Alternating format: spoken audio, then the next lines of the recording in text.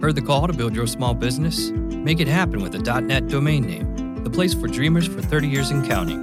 Visit keepdreamingup.net for tips and advice, whether you're just getting started or looking to grow. That's keepdreamingup.net.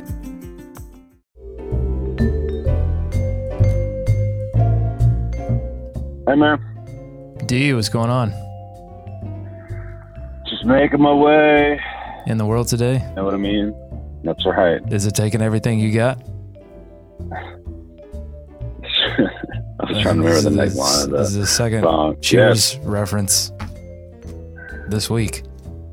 We don't have enough. We're going for the record. References, I'd say. More Ted Danson, that's what I say. More Ted. Friday Night Lights getting pulled off of Netflix. Did you hear about this? Oh, man. Just continues to get just beat up. Binge while you can. Well, I think they're bringing it back is why. NBC, What? I think NBC is considering running it back. Are you serious? I've not heard this. You're breaking news in my face. I don't think it's confirmed. I can't believe that. I don't think it's like super confirmed, but this is one more. This is like the classic jerseys. This is one more sign. Friday Night Lights is coming back. Right. Well, if it means more Saracen in my life, give me more 7. That's all I ask. I was not a Tim Riggins guy. I was a Saracen. I cheered for the underdog. Well, I wonder if they'd bring back Riggins. I mean, he was kind of. Well, I think so. He has his farm. I don't think he would come back. What's his name? Hitchens, Taylor, something or other. Yeah. I think he said he doesn't really want to come back because they kind of ended it the way he wanted to end it. Texas forever. I mean, coach is coming back. Mrs. Coach. Oh yeah. I mean, I feel like he has to, right? Is there a Friday Night Lights without Taylor? I don't think so. It's going to be Friday Night Lights, the Buddy Garrity Chronicles. I'm in for that. All right, let's do this. You are Locked On Hornets, part of the Locked On Podcast Network. Your team every day. In a minute, cuz we live.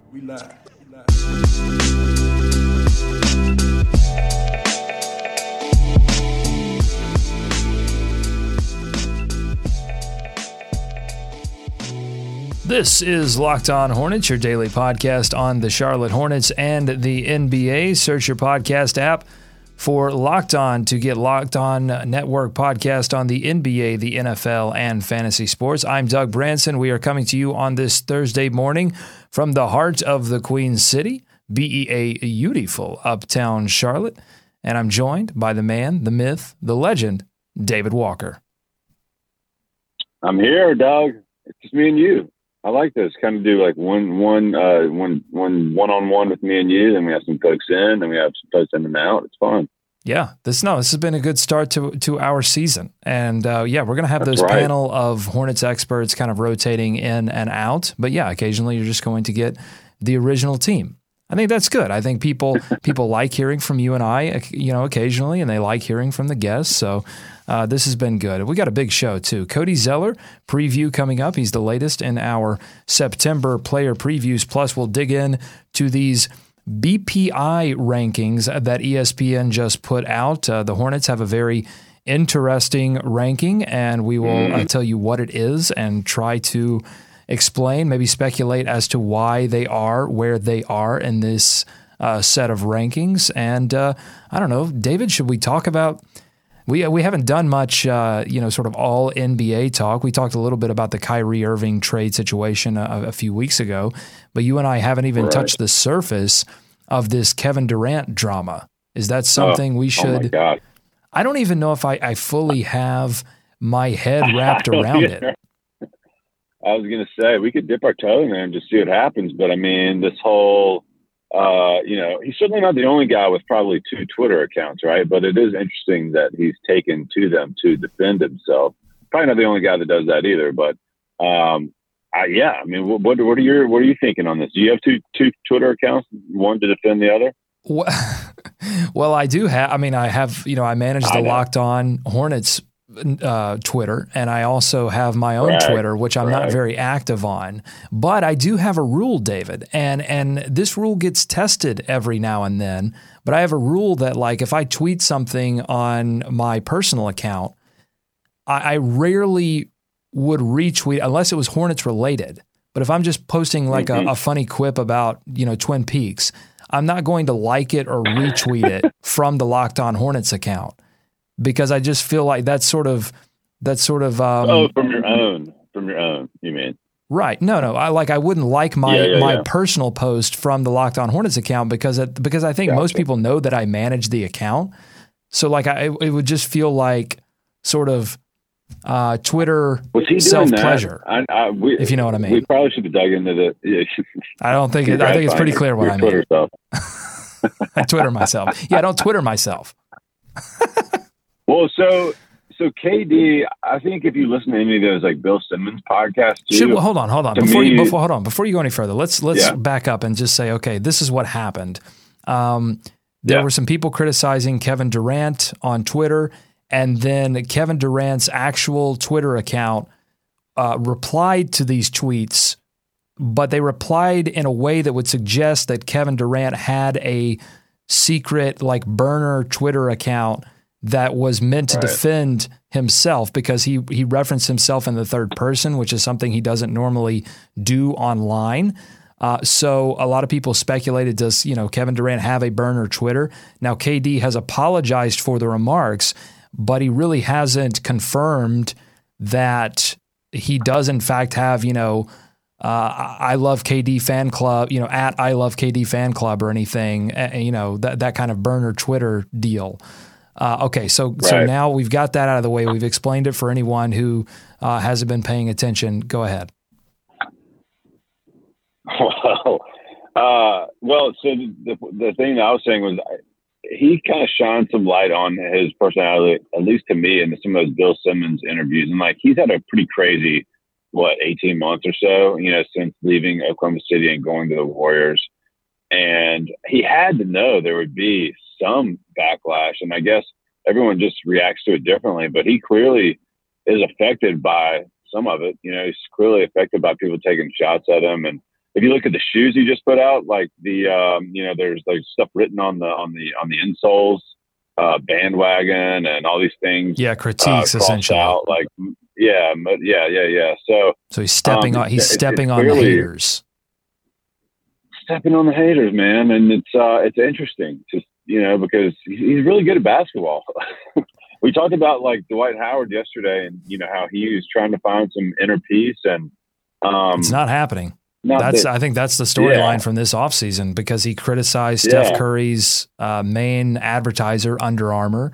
You had this burner Twitter situation. You had the stepping on the hater. Like, it's clear that Kevin Durant is not in a place where he's just like okay with the world, and he clearly can't sort of ignore the online criticism. And I think honestly, David, I think it's unfair what we ask some of these athletes to sort of endure in terms of, it's hard when our show gets criticized, when we back in the draft, when we did that mock draft and we traded away the pick, and a couple of people on Reddit didn't really like that. I mean, it's difficult to not immediately argue with that, So it's interesting what we ask these athletes to sort of put themselves through in terms of criticism, but at the same time, we know just from this Dwight Howard profile that off the court stuff like this can leak into on-court performance from the entire team. So that's my question. Does it matter with Kevin Durant and the Warriors? I mean, have they become so good that they can endure literally any?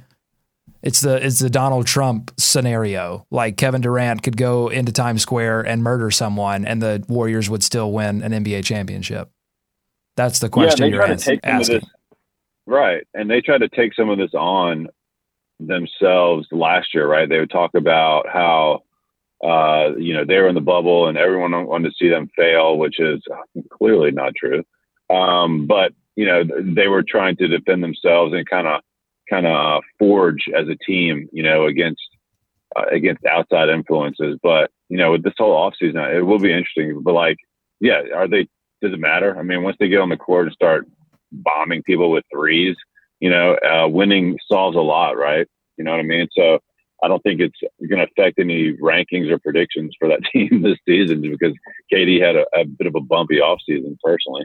Totally agree. All right, let's move on to the latest in our series of player previews. This one is Cody Zeller, and Cody Zeller might be one of the most paradoxical players on the roster. He exists as both one of, if not the most important players on last year's roster, and yet it seemed like, David, moving him to the bench after acquiring Dwight Howard was an instant decision, an inevitability. So he sort of exists as both indispensable and dispensable. He is Schrodinger's, basketball player, essentially, Schrodinger's center. We've said this stat over and over, David. Last season, the Hornets were 3-17 without Cody Zeller, who dealt with multiple injuries last season. What made him so valuable to that Hornets roster? Well, I mean, I think one of the deep stats that sticks out is his ability to the screening, his ability to free guys up, and his ability to kind of work with the ball screener. Like you look at some of it's weird to call these highlights because you have to kind of dig deep to see him, but it's like his on the ball screens with Kemba Walker and Nick Batum and other players, how he uses that, how he uses his body, like a lot of his basketball smarts, which is something we talk a lot about with this roster and the guys they put on it. The way he's able to affect those plays, right? The way he's able to help the ball handler, whether it's Kemba or Nick or whomever, get freed up and reposition himself so that they have a better chance to score, is one of the things that I enjoy watching about him. And what I think some people have come to appreciate about him is those little things.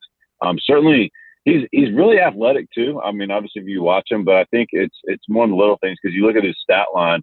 It doesn't blow you away. It's not 20 points a game. I think it was last year, the first year I did have this up. Double-digit scoring. Average and double. Yeah, exactly. So just over 10 points a game. I like it. The first time. Yeah.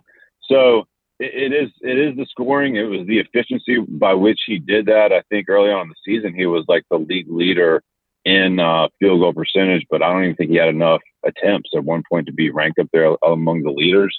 So it's a lot of those little things. I think he's going to be with, the basketball nerds community, right? Because he's a guy that doesn't immediately jump out at you, but 3-17, Doug, it's hard to argue that he would not have helped them, make the playoffs if he'd have been healthy that whole time. I think that. I mean, some people don't. Do you subscribe to that they would have likely made the playoffs had he played those 20 games?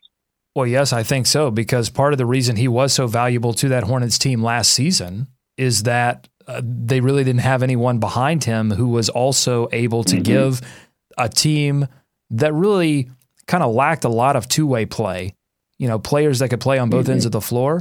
That's what Cody Zeller gave them. And you're right, he did a lot of the little things. He was a huge part of any Hornets offensive success they had on that starting lineup, and that starting lineup ranked that fourth among NBA five-man lineups in the league. Only like Washington, Golden State. There was one more that I'm missing.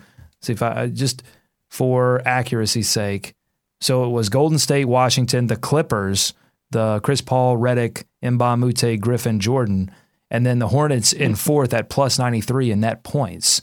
So that starting lineup was awesome, and without that, plus depth issues, the Hornets were in trouble when he was off the floor.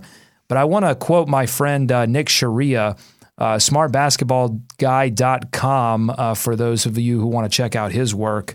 And he truly is a smart basketball guy.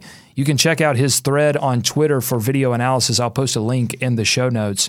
But Steve Clifford was a huge fan of getting Cody Zeller involved in direct handoff situations, and DHO is a significant part of how the Hornets move the basketball.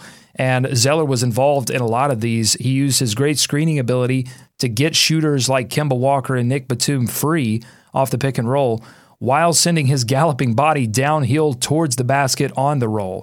These were complex plays with multiple actions, something that requires one, high basketball IQ, but also two, precise timing. Like these are things that not all NBA centers are versed in. Cody Zeller was. It's something you have to do.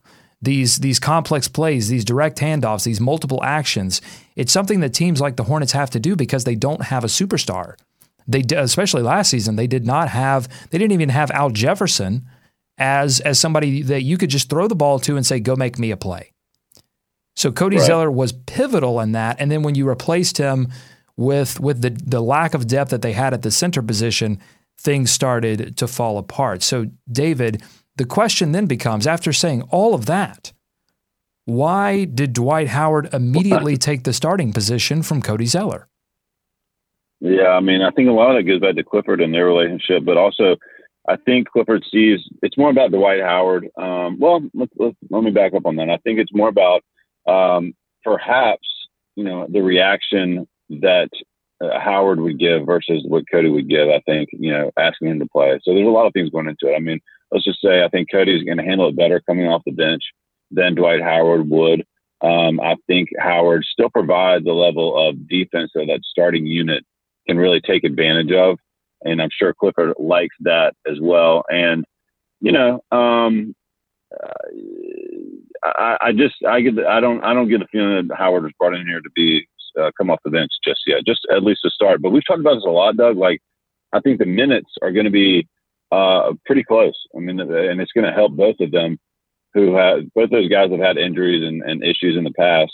So I think if they can limit the minutes by splitting them up between the two of them, it can be beneficial for them and the team. Yeah, part of it certainly is personality, David. I think you're dead on with that. But I think also Cody Zeller's skill set, I think, will translate with the second unit. I think if it were that question, if you thought, well, I don't know if Cody Zeller is really going to, if his skill set is really going to benefit that second unit, but he's going to still get to play with Nick Batum. He's still going to set great screens and open up offense, and that will be great for the Hornets, who really struggled, especially in the beginning of fourth quarters last year, maintaining offensive efficiency and which allowed teams to come back and set up so many of those fourth quarter losses. So if Cody Zeller can provide them with that, then all of a sudden, this team can be really dangerous, because the NBA is all about mismatches. And I think Cody Zeller versus another team's second big is going to be a mismatch, because he was a mismatch often because of his speed and athleticism for his size. He was often a mismatch for, bigger, slower first bigs for teams. So you put him against some inexperienced centers, and suddenly you're going to start causing problems if both Dwight Howard and Cody Zeller can maintain health. So I guess the next question would be, what will Cody Zeller's role be this season? What do you see as his role on this team? I mean, it's going to be mixed, I think, because you mentioned he's going to be at least starting off at that second unit, but he's certainly still going to get time with the starters, I think. I mean, they were too good last year, and the depth was too big of an issue for him not to see some time in that role as well. So, I mean, but having him off the bench, think about that. It's just such a big difference for this team, having that depth in there, I mean, so I think he's going to be involved a lot.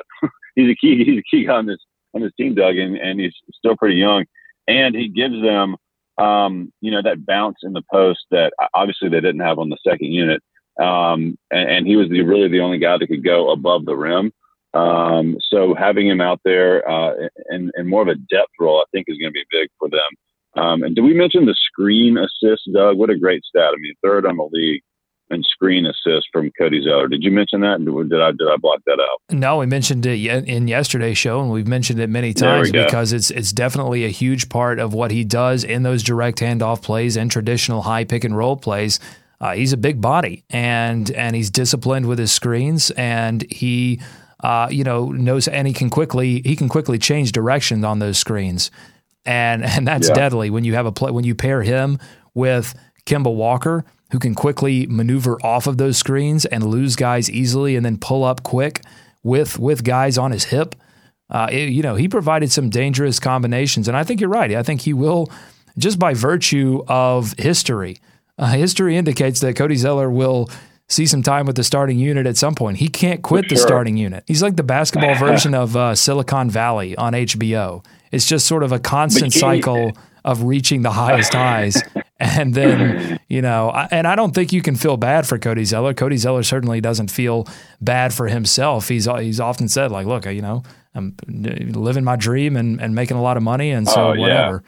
He's already said he's making more money than he could ever spend. And, but playing with that second unit, playing with those not secondary ball handlers, but in the rotation, right? Like, especially rookies with Malik Monk and, guys that aren't experienced in the backup point guard role. I mean, that's going to help them too. Playing with a guy that can set screens like that, as opposed to, someone else who may normally be in that role. Yeah. I mean, if he can stay healthy, then the Hornets now all of a sudden, I think, have one of the best, I think they have the best center rotation in the league. I mean, unless you, sort of count the New Orleans Pelicans, having both DeMarcus Cousins and, but in terms of just 1-2 guys coming off the bench, I think, Dwight Howard, Cody Zeller, that's going to hurt because, I mean, last season they would run Cody Zeller off the 3-point line from the corner and he would catch the ball in stride and get downhill into the basket. Like, centers, they just don't do that, and he has limitations. Like, he doesn't have a shot. If that were to suddenly develop this season, then that changes the game even more. But even if it doesn't, he's been able to use his speed, smarts, and athleticism to create havoc on the offensive end. So Cody Zeller is running things. One last thing we haven't talked about, how about his ability to get under the skin of opposing players? Oh my gosh, I know. Well, he got Dwight Howard ejected last season. Cody again, like a man-child. I know. I mean, I think Howard and Whiteside are the two main guys we think of, and practice should be interesting, I guess. But Howard, that'll be one less guy he can kind of irritate, but he does do that. I mean, we've seen that now. That is one of his assets, I think, his ability to just stay with it. I don't think he does it necessarily he doesn't do it in a dirty way. He's just not going to stop. Well, I mean, we all remember Cody Zeller getting tossed around like a rag doll early in his career and sort of getting that welcome to the NBA treatment from a lot of guys that were bigger than him. And then all of a sudden, he transitioned to becoming a center, put on a lot of weight. And maybe if he wants to admit it or not, I think there is a little bit of a sense of like, okay, now what? Like, I'm going to go throw my body around and be physical. And because he has to, because if not, he has to, he's one of these players, I think that Clifford commented on a lot last season they're not naturally physical. They've got to sort of get up for every game and go out and make some contact with people. Whereas Dwight Howard is just sort of naturally physical. Tony, ripping it down! Yeah, more of a running gazelle type, the Zeller brothers. So last question for you. No 3-point added this year? Are we going to put that to bed? I don't think so. Yeah, we can give that some more milk. I think that's ready. That's ready for bed. Just put on some soft music. Sound more machine. Threes, Dwight Howard, or more threes attempted Howard or Cody this year. Howard. I think Howard drops a couple. I think so. Not a lot. I don't think Howard goes out there. I think we're overblowing his like practice threes, but I think he drops a couple. He'll be wide open. He won't be able to resist it. Okay, so ESPN just released Basketball Power Index rankings, BPI for short. What is BPI? It's a rating developed by ESPN's analytics department that works to predict how many points on offense and defense teams will be in the upcoming season. It takes into account things like strength of schedule, pace, days of rest, game location, and preseason expectations. So those are some things that aren't often, factored into some of these ratings and rankings. So it always makes for interesting content. The Hornets, David, are you ready for this? They have an offensive rating of 0 and a defensive rating of 0 for an overall rating of beep, boop, boop, boop, beep, bop, bop, boop, boop, boop, boop, 0. Perfectly Zero meaning average. Zero meaning not they're zero. They're not 1 point above or below what you would expect. I guess the expected output. I love it. I mean, what does this mean?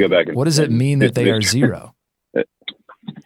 It means they finally achieved it, Doug. All these season predictions we see every year, they finally achieve absolute perfect balance. No one knows. They're completely average. The over/under in Vegas should be right at 41. It almost was, I think. Yeah. This is quite the. You think they'll get a banner? Should they do a banner or some sort We're of number zero. We're number zero. We're absolutely even. So this ranks them 17th overall in the NBA, 8th in the Eastern Conference. So they are just on the cusp of the Eastern Conference playoffs, according to this BPI ranking. But Philadelphia is. Would be, 2 spots above them in the East, 3 spots overall.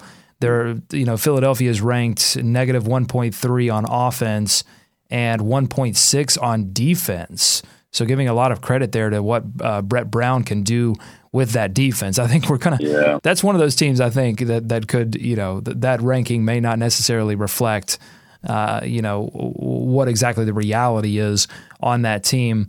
The Hornets now, to be fair to this ranking, the Hornets did finish 14th in both offensive and defensive rating last season. So they were, right. Last season they were, according to offensive and defensive rating, average. Man, this is something to behold. A couple other surprises on there. Minnesota pretty high on this ranking, coming in at 7, Doug. Trying to look at some of the other Eastern conferences. Yeah, 2.9 on offense, negative 0.1 on defense. I think they may. Yeah. I mean, that's, again, I think there's some credit being given to Tom Thibodeau, not being able to turn around the defense in year one, and adding Jimmy Butler obviously is going to help that. Mm-hmm. Mm-hmm. The Heat right up there with the Sixers as well, 2 spots above the Hornets. Some other teams, and the Pistons, 3 spots below the Hornets. So Clifford talks about balance, wanting balance on both sides of the ball, and this is definitely balanced. It also comes on the heels of StatMuse rating Cody Zeller as one of the most average centers last season and giving Frank Kaminsky the honor of most statistically average player in the NBA. So the Hornets, I think, I think we're tongue in cheek here a little bit, but I think that the Hornets and Hornets fans have to be hoping that some of the additions like Malik Monk and Dwight Howard will be the keys to unlocking above average ratings on both ends of the floor. So Dwight Howard helping to raise that 0 to a 1 or a 2, and Malik Monk and his ability to knock down shots from anywhere on the floor, helping them to raise that offensive rating above 0 as well, David. Yeah. They are the keys. Exactly. They are the keys to the car. They are the keys. They can unlock the code, the source code for this team. Yeah. Will being average be good enough, David? Will if they finish the season with this rating, would it be good enough to make the playoffs and win a first round series? Is being average good enough? I think to get in the playoffs, yeah, right. I mean, to win a playoff series, no. No, I don't think so. I think you've got – they have to – I go back to Malik Monk and Dwight Howard have to pop. Marvin Williams, Frank Kaminsky, guys that had great second halves of the season have to continue that trend. Players – and they have to get better from game 1 to game 82. You have to see some significant bumps in the second half of that season when the schedule is going to get a little easier for the Hornets. I think they definitely will have to play above average to make some noise. Don't you think they were pretty average last year? Like when you look at the team and when you look at the players and what they did, maybe the year before, maybe a little step down, but like if right, and that made them susceptible to going back to the beginning of this show. That made them susceptible to Cody Zeller's injury. They didn't have another player that other than Kemba Walker that could step up and say, okay, on this night, I've got enough offensively or defensively to carry the team. That made them susceptible to the one injury. So they've added depth. That's going to help a lot. It's going to be exciting. And we've got Media Day coming up on Monday, and then they begin training camp. And then September 30th, got to mention this, open practice. So get the kiddos, take them out to Spectrum Center. You get to see the players do a little scrimmage, and then they invite some kids on the court to play games with the players. It was, if it was anything like last year, it was a great time for everyone involved. I had a friend ask me if it was a cool event to bring a 6 or 7-year-old to. Absolutely. I mean, that's sort of what that event is tailored to. Also, I think, David, it's going to be the first chance to get your hands on some of that sweet Jordan Brand gear. Yeah, this friend of the show, Pete Welly, has been tweeting out some pictures of guys in uniforms and some of the new gear coming in. You won't be able to get the classic uniforms until November, but everything else looks like it's going to be fair game. But yeah, these pictures of Malik Monk, who looks exactly like he does in NBA 2K. Like, it's uncanny. NBA 2K did such a great job, or Malik Monk just looks like a video game. Kemba Walker in the classic jersey, Dwight Howard in the classic jersey. I don't think it's fully sinking in yet that the season's almost here, but it's getting pretty close. Yeah, it's right around the corner for sure. Okay, that's all the time we have for this edition of Locked On Hornets. Thanks so much for listening. We've got one more show this week, and we will be profiling... Oh, man, I should know this. Anyway, it'll be a surprise to both of us. But we're going to be profiling. Tomorrow, guys. I think it's Michael Carter Williams. If it's not, I'll check the planning, and if it's not, it will be Michael Carter Williams tomorrow. Follow us on Twitter at Locked On Hornets. Subscribe to us on iTunes. While you're there, give us a 5-star review. Or if you're on Overcast, give this episode a star. It helps us climb the rankings. It helps Hornets fans just like yourself find this podcast. And get those questions and thoughts in to buzzbuzz at LockedOnHornets.com. We're back again tomorrow. For David, I'm Doug. Go Hornets. Go America. Let's swarm Charlotte.